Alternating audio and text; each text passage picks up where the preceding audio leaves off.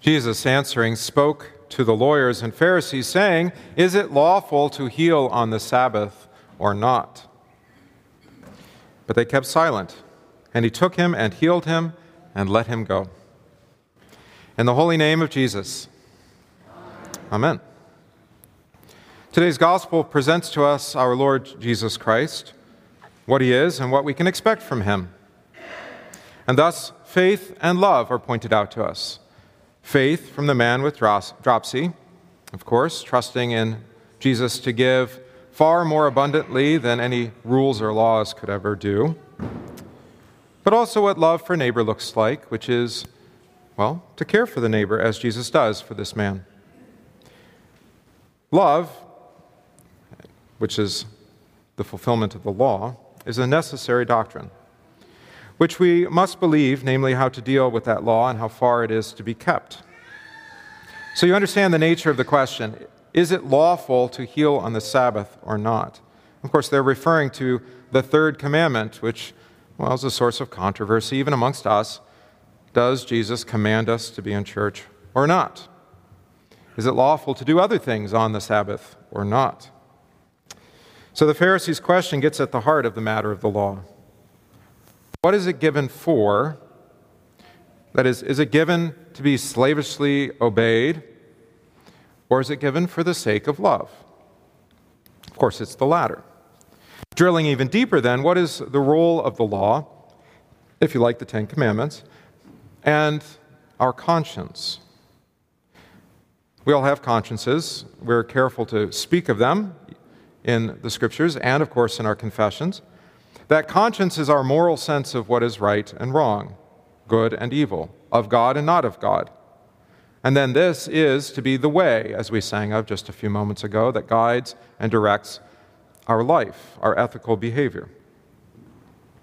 But the conscience must be informed. And that means it also can be uninformed or misinformed. Hopefully your conscience was informed, that moral sense, by your parents who raised you with words and rules and discipline to show you the way. Your conscience, though, is misinformed when parents or teachers or even preachers and civil rulers give us not the truth but lies, contrary to God's word. That misinforms our conscience. Or laws that do not punish evil and fail to reward the good, again, according to God's word. Or that discipline us outside the authority that has been given to them by God's word. You know, it's misinforming your conscience. We actually have a term for this these days. It's called gaslighting.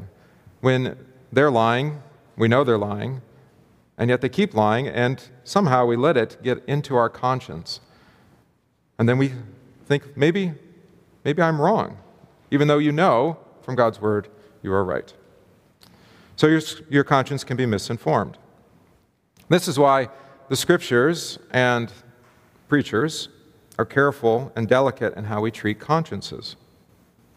The Scriptures, the apostles and our preachers, are careful only to command what God has commanded, and in the way that God commanded it, but then to remain silent where God has not spoken. So God describes what faith toward him and what love for neighbor cannot be. You shall not do this or that. So thus you have come to know and to believe from the Ten Commandments what you are not to do in regards to your neighbor and what you are to do in regards to God. To have no other gods, to call upon his name, and to, this day, remember the Sabbath. But they don't describe in any great detail what that faith and love will look like in your God-given vocations, be it at home, in church, or in community. This is actually left to what we broadly call Christian freedom. As Zechariah sang in the Benedictus, we, being delivered from the hand of our enemies, might serve him without fear in holiness and righteousness before him all the days of our life. To serve God without fear is to not be under the law, under compulsion, but rather to be set free by the gospel. course, to be free is not the same as to do whatever you please. You are not made free by ignoring God and His Word. That just puts you further into slavery. He who acts contrary to the will of God follows the course of this world, and as the apostle says, serves the prince of the Spirit, which is at work in the sons of disobedience. So all our deeds and our thoughts and our words have their source either in God or in His enemy. Or as Jesus put it, he that sins or commits sin is a slave to sin. So disregarding God, doing whatever you please, does not set you free, but quite in the opposite, it makes you a slave, according to Jesus. Even worse is that there is in our own inner nature something that is not free and is held captive by a force that wants us to resist God. Scriptures speak of this as the flesh, and says that it is not subject to the law of God, nor can it be. The flesh is not subject to the law of God, nor can it be. As Paul says in Romans 7, with my flesh I serve not the law of God, but the law of sin. Usually we don't even recognize our bondage until we try earnestly to serve God and to live in honesty and love with our neighbor. Only then do we recognize the slavery that our flesh is under. Then we discover that the evil I do not want is what I do, and that I am carnal, sold under sin. Again, Romans 7. So then, paradoxically, in our desperate attempts to be released from this slavery to sin, people turn not to the forgiveness of sins in Christ Jesus, but become even more enchained than ever. They try to be more strict with the rules and more ethical in order to win God's favor or somehow overcome their sin in themselves. You'll see this in what we might call the legalistic traditions. They intensify their demands on themselves and on others. They become, again, legalistic, quick to judge, demanding far more than what God has actually given. And they add rules upon rules, laws upon laws, thinking that the more laws we have, the more lawful people will be. But we know better because God has told us otherwise. This is entangling lives with morality rules and man-made teachings, concerning themselves not with the Word of God, but rather with what the Bible calls human precepts and doctrines, rigor of devotion, and severity of the body. You might think here of the monastic orders, the ways that, say, Muslims will adhere to strict orders of prayer 5 times a day and fear that Allah will strike them down if they fail to keep those rules. St. Paul warns his apostle, Timothy, now the Spirit expressly says that in latter times some will depart from the faith, instead giving heed to the deceiving spirits and the doctrines of demons, that is, speaking lies and hypocrisy, having their own conscience seared with a hot iron. Again, making rules where there are none. For example, forbidding to marry and commanding to abstain from foods which God created to be received with thanksgiving by those who believe and know the truth. Of course, in our gospel text today, it's the Pharisees who are the model examples of this, with their hundreds of rules about tithing or about things unclean, about foods, about holy days, and in particular, their rules concerning the Sabbath. They're the ones who put that man with dropsy right in front of Jesus, trying to entrap him, thinking that the law would prohibit Jesus from acting in love for the man, and thereby misunderstanding the Sabbath entirely. From all this, there is only one way to be free, not only from our sinful heart's abandonment of God and resistance to His Word, but also from all the lies and deceits of this world, those doctrines of demons and the deceiving spirits. There's only one way to be free. If the Son makes you free, you are free indeed. John 8. He releases us from our guilt, and thus also from our despair concerning the past and from ourselves. He releases us from the dominion of sin. He is the stronger man that unbinds us from the strong man. We may resist, and in this life, we are forever doing so according to the flesh. But sin will have no dominion over you, since you are not under law, but under grace. Romans 6. So finally, at last, he frees us from the bondage of, man-made laws, men's imagined and invented laws.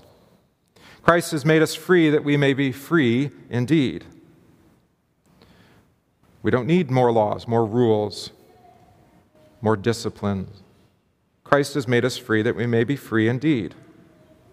The Scripture states specifically that we must not be entangled in bondage by some new kind of slavery.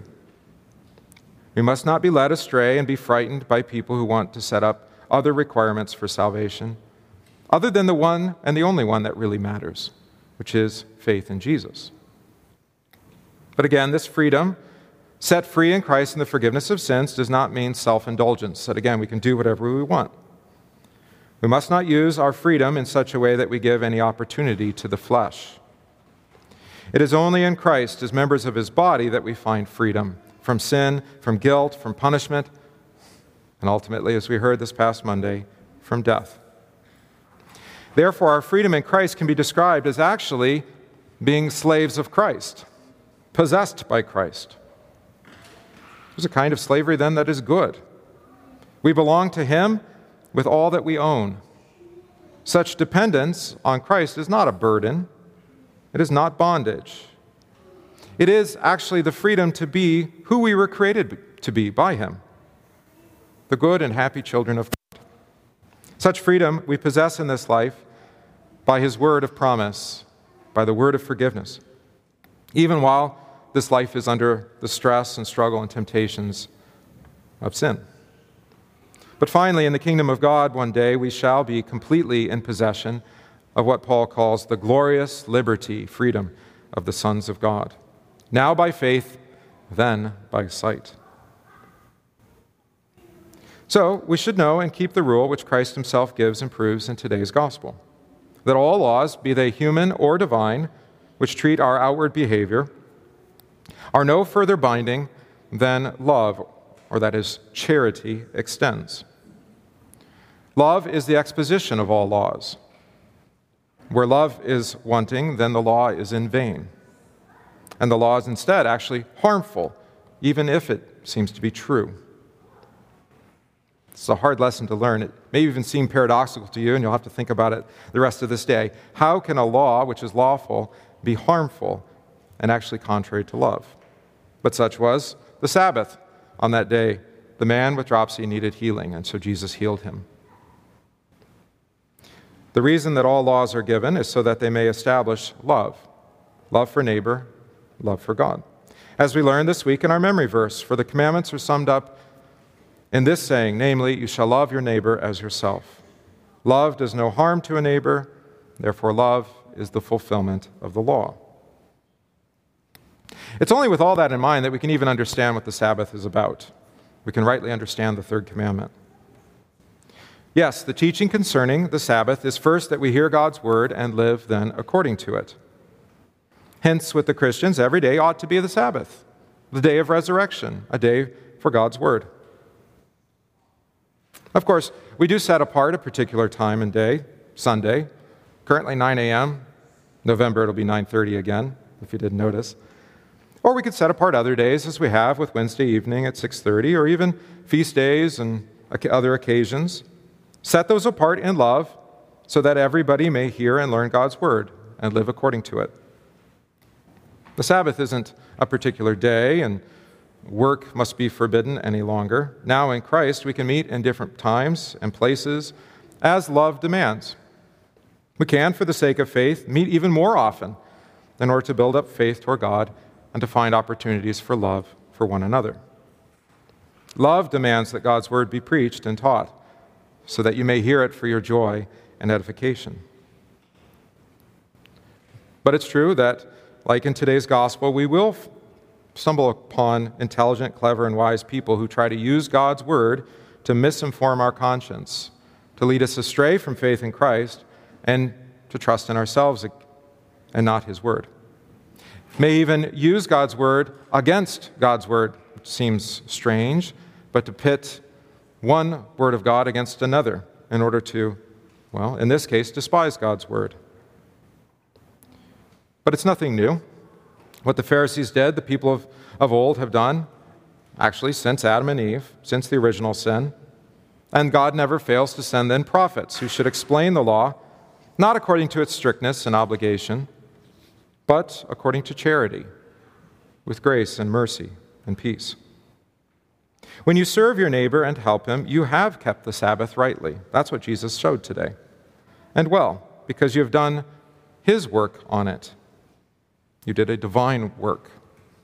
So first, hear God's word in faith whenever you have opportunity, and then his Spirit will work in love for your neighbor. In the name of the Father, and of the Son, and of the Holy Spirit. Amen.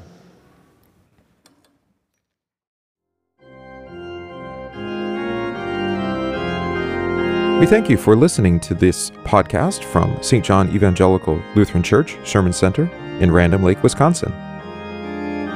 If this podcast is of benefit to you, please consider supporting the work of St. John by visiting stjohnrandomlake.org, that's stjohnrandomlake.org/support, and give today.